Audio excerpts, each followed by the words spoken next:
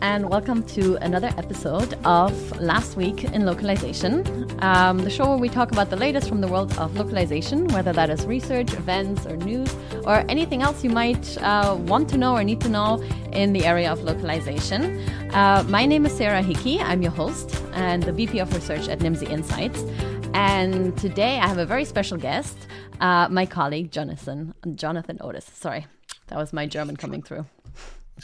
Good morning or good afternoon, wherever you are. Good to have you. Jonathan, I feel like we don't see your face enough on all of our NIMSY channels. So, but you are one of the geniuses working in the background, I think. So maybe introduce yourself briefly in case the people don't know you. I'm not sure about genius, but I'm definitely working in the background. So I run the M&A practice here at NIMSY. I've been here about 2.5 years.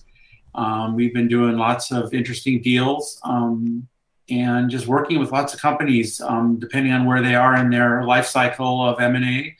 I've been doing a lot of growth strategy as well, getting people ready. They might not want to, sell for a couple of years, so they might not be ready to buy something. Mm-hmm. We've got a lot of people here at NIMSY working with all aspects of growth and strategy with companies, and I kind of handle that corporate development side. Okay, perfect. I would say you're definitely, well, in my humble opinion, you are the expert when it comes to M&A in the language industry. And so I thought you would be the perfect guest for this show because we've seen so much M&A and investment in the last year. I mean, it's been going on for a while, but especially in the last year, it just seems like it's one after the other. Almost every week there's another piece of news of some kind of M&A deal and some kind of big investment. And we've talked before internally, and you've told me that it's a real seller's market right now. So maybe for those who aren't as versed in this kind of market and in this kind of lingo, can you explain a bit what a seller's market is? Sure. The rules of supply and demand work across lots of different businesses, including the M&A aspects of globalization and localization. We have seen so much activity that there's less available. Whenever there's something less available, people that are selling can charge more money, they can be in control more. But I think the real reason we're in a seller's market is that the industry is going through a growth and consolidation phase. And the most important part of that is customers. And so customer acquisition has been very difficult over the last 18 months through COVID. Customers were going up and down on their demands. They weren't making a lot of changes. They're just trying to survive. And so, the movement of customers between different LSPs and different service providers, in some respects has been accelerated, especially if you needed something new. But if you didn't, and you were just looking at your traditional needs, people really buckled down and didn't move a lot. So customers, providers always need new customers to grow. They should be growing half through existing customers and half through new customer acquisition. And so M&A is actually really driven, in my mind, tremendously from new customer acquisition. How do you get new customers? The easiest way is sometimes just to buy them. And buying a company in a certain vertical, buying a company with certain customers, or just buying a very good company with lots of nice customers is a great way to grow your business. And so in our market, people want to grow. They want to keep growing. Localization, globalization is a very profitable business. I won't say it's easy to make money, but there is a lot of money to be made. And so the demands are high on the industry, both for companies growing and people coming into the business wanting to invest, PE firms, VCs, and others that want to invest in the space. So all that put together, there's a lot of demand. And when there's a lot of demand, then the sellers are in a better position to sell. They make a little bit more money in the process. Mm-hmm. Yeah, definitely. And I mean, this is one of the things, something you touched upon there as well. Something we always say at NIMSY, and it's true, is that our industry, so the language industry, the localization industry, is very resilient. It's very resistant when in times of a crisis, not completely untouched by it. But we've seen this again now during the pandemic, that a lot of the businesses still grew. And like we said before, language services touch all other industries, and there's usually always still a need for communication, no matter what. So it is a very good business to be in. And like and you we said, saw a lot of customers, we saw a lot of LSPs who grew well, but they didn't necessarily grow from customer acquisition. They grew because their customers needed more. Yeah. Their customers slightly modified their go-to-markets and needed more localization around that. They were in an industry that hiccuped up, during the pandemic. So healthcare, life sciences, e-commerce, all those, were greatly increasing their business, but wasn't necessarily a lot of new customers going into LSPs. Yeah. And so we see I personally believe that a lot of the acquisition activity is driven by companies who are solidifying their customer acquisition side, and they're getting new customers through acquisition. Yeah, this is definitely something we've seen. Like you already said, that often one of the easier ways to go into a new market and find the customers there is to just buy a company in that market, whether that's a certain country or a certain vertical. If you want to branch out, I mean, we've seen all the big players do that. And also, I mean, if we look at probably, this is no news anymore at this stage, but still, I think relevant. If we look at the biggest acquisition in the last year, is still definitely RWS and SDL. Right. They were, from what I understand, former rivals as well, and I guess that's one way to solve the problem as well, right? To just join forces. That's right. And when you're very big, it's hard to do that. So there's a lot of top-level synergies required for that. But we've seen, that acquisition take place and the integration that followed that. So we've seen, 6 to 8 months now of, integration going on between those companies, and lots of changes in the management, in the direction, in the go-to-market. But, we would assume and expect, the customer services to be number one, and that seems to be moving forward. Mm-hmm. And how long, in your experience, because I know you consult a lot of businesses around this, you broker those deals as well. How long does it usually take for a deal like that to take place, to find the right partner? Because there's so many companies out there. Can it be? Well, for a seller going to market, they should expect it to take 6 to 12 months to find the right buyer and to get a deal to go through. Most deals take, between 6 to 12 months, no matter how they get started. Larger deals can move very fast because once the word gets out, or once people start working on it, it becomes the prime objective. Smaller deals get harder because people are always trying to buy something, with value, and they want to make sure that the value is maintained during the process of buying. So it also depends on where the money's coming from and other things. This is what makes this part of the business so interesting, and I call it so subjective in many respects. Is there's no two deals that are the same. There's no real formula to follow. It's a lot of people have heard me say it's kind of like buying a car. You could walk into a dealer, decide you need a car, walk into a dealership and leave with one in an hour.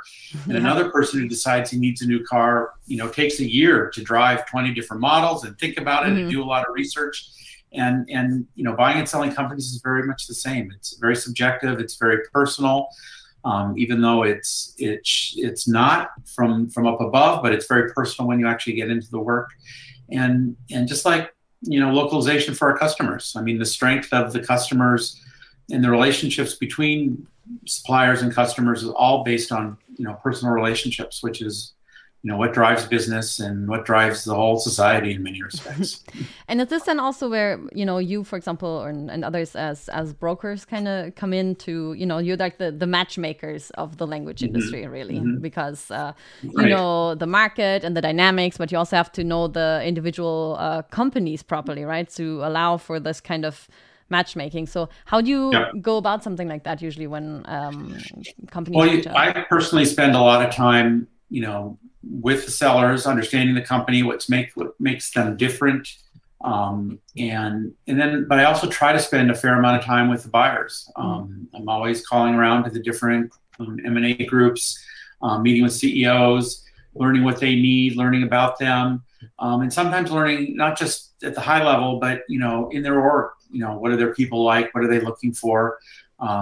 We it's hard to sell a company because it's hard to get people to buy a company. They want everything perfect, and nothing ever is. So a lot of our job is matchmaking, as you said, but it's also working on the no's and the yeses. Why are you going to buy something? Why aren't you going to buy something? Understanding more about it and trying to understand the strategy behind it, so that everything fits together. And then you can't forget about the fact that buying a company is only one step. Integrating it is another one.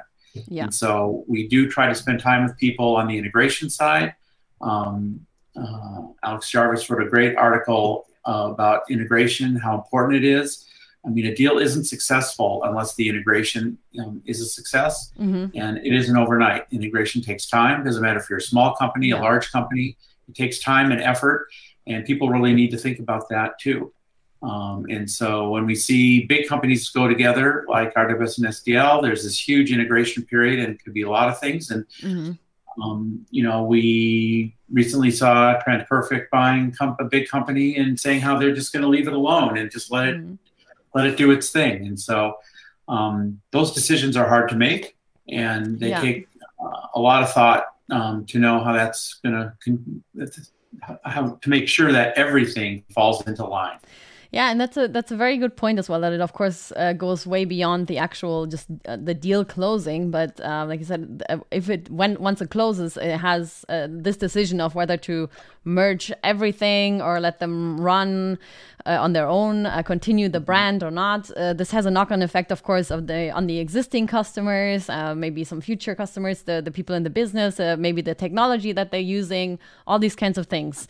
So it really does have a big knock-on effect, and potentially, I guess, there's a lot of change management required as well internally then afterwards to make everything fit. You might have different company cultures as well coming in, right?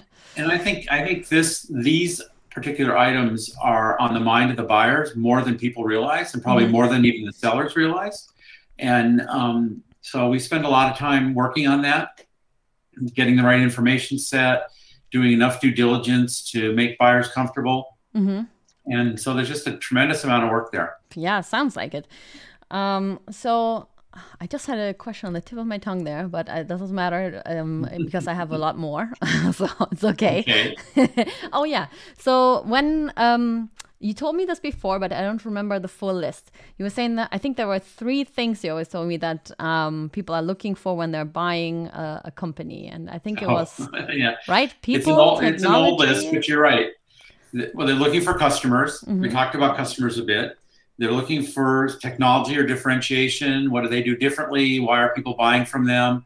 Do they have an edge on something? Do they have something I might want to sell to my customers? And then very importantly, and sometimes most importantly, is the people. They're looking for good people to come with the acquisition. Where do those people fit in my organization? What can they bring? They especially want to understand the salespeople and the sales team, since customer acquisition is just key to success. And then are you a low cost operator? Do you use offshore resources? What kind of independent contractors are you using? What is your back office systems? Are you using Plunet? Are you using something else? Are you using just Excel spreadsheets if you're pretty small? I mean, we don't see that much anymore, but we did for a while. They want to understand all that so they know how things are going to integrate. And then that also allows them to figure out where they're going to save money. So if, consolidating back office operations is a huge way to save money and bring another 3, 4, 5 points to the bottom line. Yeah. And so you were saying earlier, it takes a while for someone to be convinced that they want to buy a company, because of course it's a big investment. And like you said, it needs to be the right fit. At the same time, we were saying that it's a seller's market. So meaning, everyone's looking to buy, I guess, as well right now. So how do, on the one hand, I'm thinking how does someone make themselves very attractive for a buyer to reach out? Or at the same time, how does a buyer how do they make themselves attractive? Just through money? Or is there more? What can, what's the recommendation there? Well,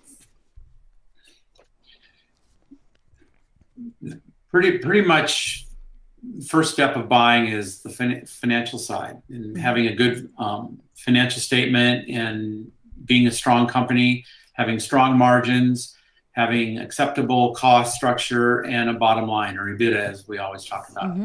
And so companies that are financially strong are going to sell faster, are going to sell easier.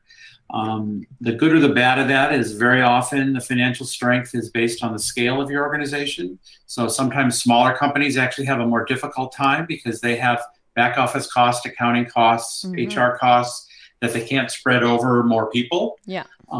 So this is where we look to get synergies in putting companies together. But be it as it may, you want your P&L wants to look a certain way, and what it really wants to look at is flat to growing sales. And the faster it grows, the higher your multiple can be. Your gross margin needs to be strong. In for a translation company, gross margins are between 50 and 60%. In interpretation, they're between 30 and 40%. And then you look at the cost structure and everything below that, and hopefully you've got 20% left over. If you have a company with 20% EBITDA, on the low end, a 5 times EBITDA multiple will give you, times 20% will give you basically 1 times your revenue for a sales price. And so we work with sellers to understand their financial picture. What should their sale price look like? I spend a lot of time working with potential sellers just on what their value is and what they should expect. But financial strength is always a key. Good or bad, it's always going to be a key. And it's kind of the door opener on how easily you're going to sell. Makes sense, because like you said, everyone's in it to grow, right? So that's correct. Yeah. It's a business. It's not a game. It's not a It's not a party. Not a it's charity. A business. It's a business, and so we're here to make money, and the customers are here to make money, and the buyers absolutely want to make sure that when they buy something, they're going to make money from it after they buy it. Okay, that actually brings me to 2 more questions. So one, so like you said, we're seeing a lot of this M&A and investment activity, and kind of like, why now? I mean, especially in the last year, there's been so much. Is it a coincidence that it falls into the time where, the pandemic is challenging for some businesses and maybe reshuffling some bits in the industry? Is that a coincidence? Is that related? Or just in general, what other reasons are there from your point of view that right now we're seeing so much investment in M&A? Yeah, I don't think there's any one reason. An overused adage is, could be considered a perfect storm, where, we have a lot of mature language businesses that whose owners and managers are, nearing retirement age. We've got the pandemic, which accelerated certain needs and also freed up, resources and capital. We've got the capital markets, which our interest rates are super low. So that is driving everybody, and countries are trying to increase investment in their countries. So there's a lot of money available, which I think is probably the biggest reason why you see a lot of activity. And I think it's just if I didn't say this again, and I'm sorry, it's a profitable industry. And so people who make money and are making good money want to make more. They want to grow. People in the industry want to grow. And so that's just natural. And it causes the consolidation that occurs. But in many respects, that just shows the health of the industry. And then we have a lot of new companies, new investors coming in as well. Yeah. While this industry has been very much controlled by the PE firms and the PE industry itself, we have new PE firms entering the language services space all the time. And that's great. So that drives, more demand for companies and more demand. Yeah, I was going to ask as well what exactly that means, because from what I understand, usually a PE company, they go in to invest, and then, usually after a while, then they want to sell again to get like their money's worth. So ultimately, this drives more M&A again, right? Also with that's correct. Maybe down the line, but still. And also, of course, initially when they bring in the investment, that's also money that will be spent again in the language industry and maybe other services or more expansion, more companies being bought. So what is the overall effect, or of more PE companies coming into our space. Well, I think you did a good overview yourself, so hopefully I won't repeat too much. But I'm learning. PE firms invest other people's money. Their job is to grow that money. PE firms invest in every industry, every segment, whether it be real estate, manufacturing, electronics, cars, tech, language services. They like language services because it is service-oriented business. It's not a lot of barriers to entry, not a lot of capital requirements to grow the business. And there's a lot of technology coming in, which is lowering costs, which allows you to make more money as well. And so, but you do see PE firms they're fairly risk averse. That's why they're not called VCs. VCs are the ones who love risk and make huge bets, but get huge returns when they come out. PE firms make big bets, but their job is to make money and make cash for their owners. Every PE firm has an owner of that firm, whether it's the 100 people who invested or a family trust or whatever. Their job is to do that, and so they want to do it with the least amount of risk and the highest return. So they look for industries that are cash positive industries, cash generating industries, and service industries tend to do that. They generate a lot of cash based on human effort and technical effort, and not a lot of capital expenditure. And so, and based on the risk averseness of each individual firm, they're going to enter the market at different levels and buy different kinds of assets. And so we'll see VCs buying, see PE firms buying distressed assets and trying to turn them around and grow them. We'll see ones who are selling very mature assets and selling them to people that are wanting things with a little bit less risk involved. So in addition to, LSPs buying other LSPs, we got PE firms buying them. We have VCs investing in different areas of the marketplace. So it's just those dynamics just keep everything moving. Yeah, so it's incredibly busy. It's really dynamic right now. And for example, if I'm actually just going to pull this up here in case people haven't seen it, our NIMSY 100, there's our ranking. And I'm actually already excited now to see what this is going to look like next year, because I feel like we've seen more reshuffling than before. Now, already right now, RWS should be up here where TransPerfect is, or maybe not, because TransPerfect is buying again now as well. So who knows?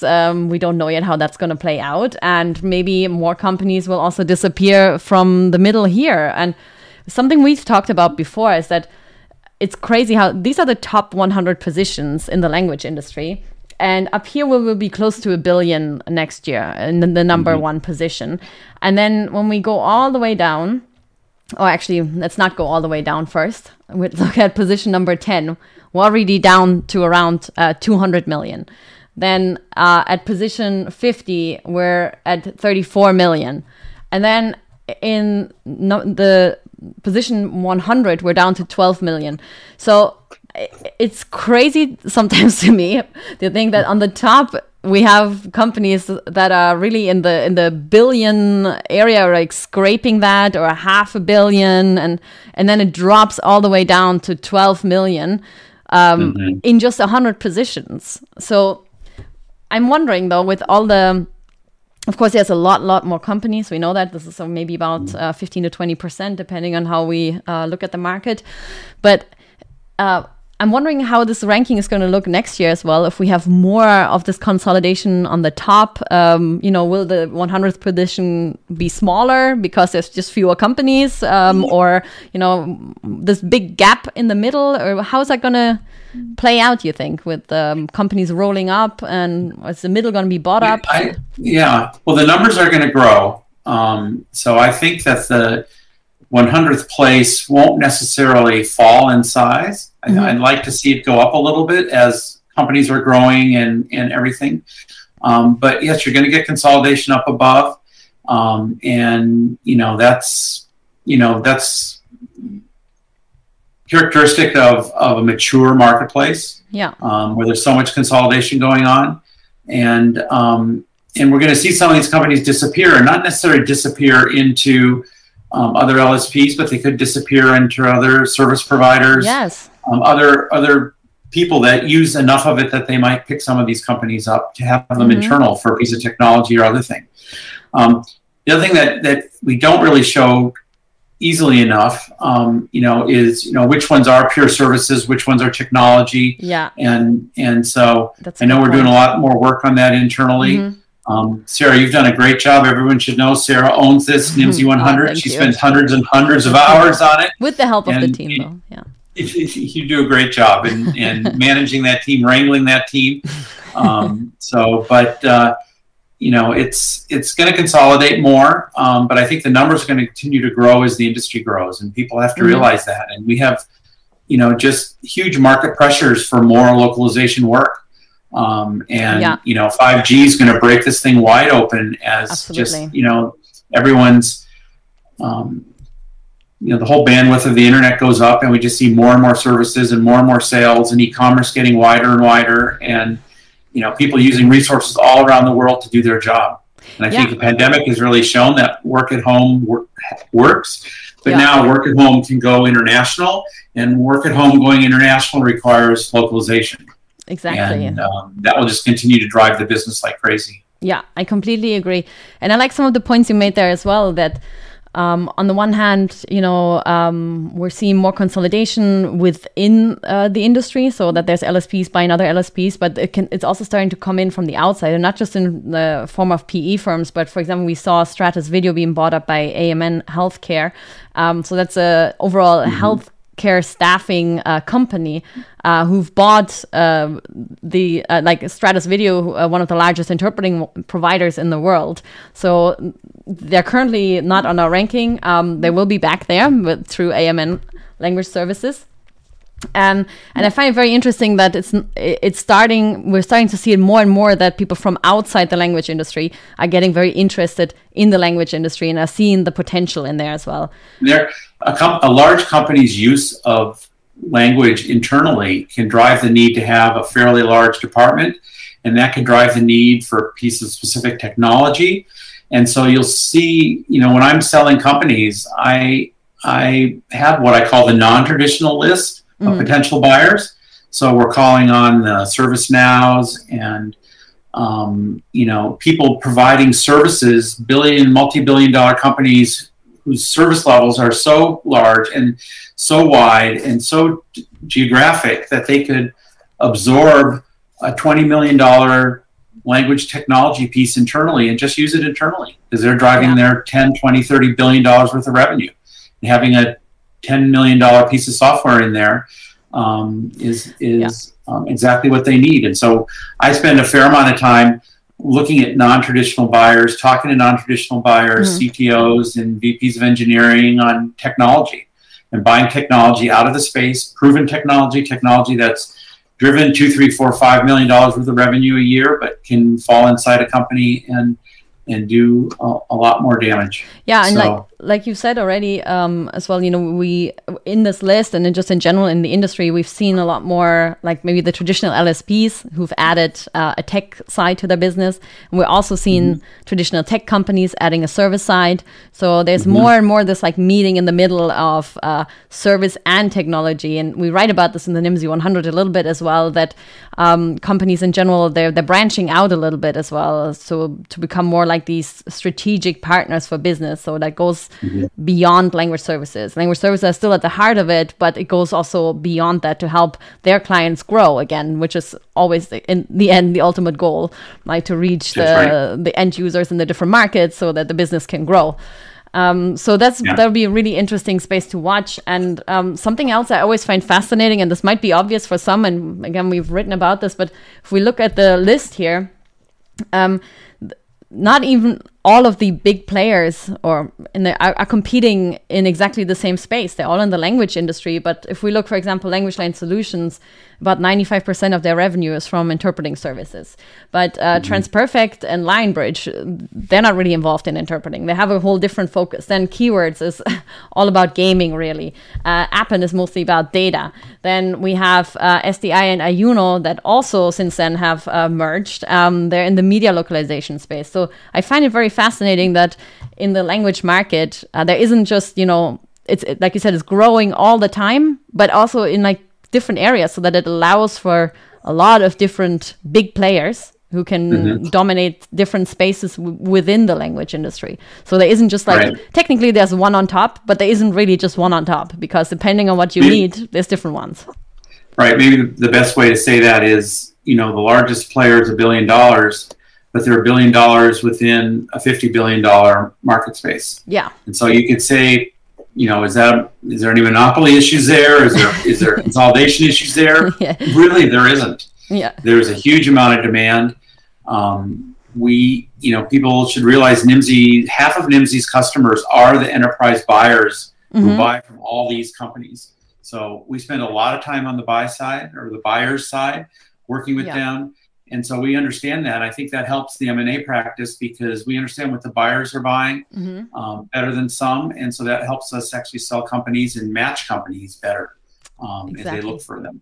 Yeah. But understanding the buy side in the buyer objectives, the end user objectives, the enterprise objectives is important. And that's what's really driving the overall business. So when you see an enterprise customer actually buying a language services piece of technology, that's a little bit of what you were talking about. And I think that is super interesting and will continue as well. Yeah, I find that super fascinating that there's so much coming in also, that it's not just happening in the industry, but that there's so much more coming from outside the industry. I think that's very telling about how active this market is, how much it is growing. And something I pointed out before as well, that to me also, especially in the last year, I find like we've seen a bunch of language services go more mainstream. Before, when I talk to friends of mine about what I'm doing or what we're doing, some of it was very abstract. Like people would get it, but it's like all these language services. Whereas now more people use remote interpreting, more people know what, they use like the streaming platforms with subtitling and dubbing and all this. And these might be easy examples, but still, it's going more mainstream to individuals a bit as well. And we're going to see the continued effect of technology. So AI has generated MT. MT has gone mainstream. Whether people admit it or not, it's gone mainstream. But there's a lot of other AI technologies and use of AI that's going to come into the language space. That's not necessarily MT itself, and we're going to see that driving the industry more and more. And so technology players are going to play a much more important part of what's going forward, and customers are getting smarter. They're understanding these technologies better. They're driving their suppliers to use them more and more. And while everyone's afraid of, costs going down, the total revenue isn't. So while cost per word, has a lot of pressure on it, total words is going up so fast that it's just countering that. Volumes and volumes. Exactly. And it's also, everything has become a bit more, I don't know how to phrase this, but like personal bit through like, brands are also advertising on social media these days to the individual consumers. And, you were mentioning 5G earlier. These days, pretty much everyone has a smartphone. And then once 5G is implemented and we can all stream stuff within seconds or play, mobile video games with a very good connection, that will drive more demand for localization. Again, this is an area where it'll become more about the end user as well, and a little bit more personal, more people have actual contact with language services, which is great, first of all, because of course we all want this access, and breaking down language barriers is what we talk about all the time, but it's also just allowing brands to really reach end users better. And there's so many different languages and millions and billions of people who have very little content for now in their own language, but they're all potential consumers, and that can be reached better. Our Project Underwear shows that, right, as well. Yep. Lots of research there. Exactly. So, I mean, I know we already touched upon lots and lots of different topics now, but just in your expert opinion on the M&A and investment front, how do you see the market developing in the next year and in the next 5 years? Sorry, I have to put you on the spot. Well, I think we're going to see, lots of deals continue through this year, the end of this year and into next year. Driven by all the different things we talked about, just retirements and technology needs and growing. And as long as capital costs stay low, we're going to continue to see lots of investments. I think that we're going to see a resurgence in technology. There's just too much technology being developed to ignore. And, a technology company that can start to show revenue, can start to show traction, is going to become very attractive to others. And so for those companies who are in the technology space or consider themselves a Lang Tech company, their job is to get their revenue stream started, put everything in making sure that customers need what they have, want what they have, that their product works well. And I think they're going to get picked up again. While we've seen, I think, a little bit of a downturn in people wanting to buy technology, I think that's going to turn around. And I would say, the rest of this year and next year, you're going to see a lot of technology pieces start to move as people realize their engineering orgs need help. You always need to keep expanding that. You need expertise in those orgs. You need to take proven products and take them to scale. Some people are great at developing them. Some people are great at selling them. Putting those two together is really what our matchmaking is about. Because good salespeople need good products to sell, and they need new products to sell. They need differentiated products to sell. So I think some of the larger orgs, while they poo-poo a lot of $1 million technology buys and things like that, I think you're going to see a lot more of them happening than you realize. And those companies that can push through and start their revenue stream and show that they've got something different and are using technology in a different way, are using much more AI versus other things, or doing MP in a new way, that brings higher quality. You're going to see those companies get bought up, and people that are sticking to traditional methods are going to be scrambling. And as we've got Microsoft and Google and Amazon applying pressure as they bring out new technologies and things on the sides, and make it easier and easier for customers to use them instead of LSPs. So the LSPs have to modify themselves to make, go to market easier, user experience better, easier, quicker, higher quality, do things quicker, faster, cheaper. That's the name of the game. Yeah, definitely not a market where you can just snooze and stand still, because it's just too dynamic. For sure. Okay, I checked and I don't see any comments, but maybe I should have also mentioned that people can post comments and questions directly. I forgot to say that. I'm just not sure though if that's also because I'm not working the tech. Well, hopefully everybody's out on vacation. Enjoying August. Enjoying some sunshine somewhere. That would be nice. Okay. Well, I've asked all of my questions, and I feel like I've learned a lot. It's always great to chat with you, Jo. We never do it. My pleasure.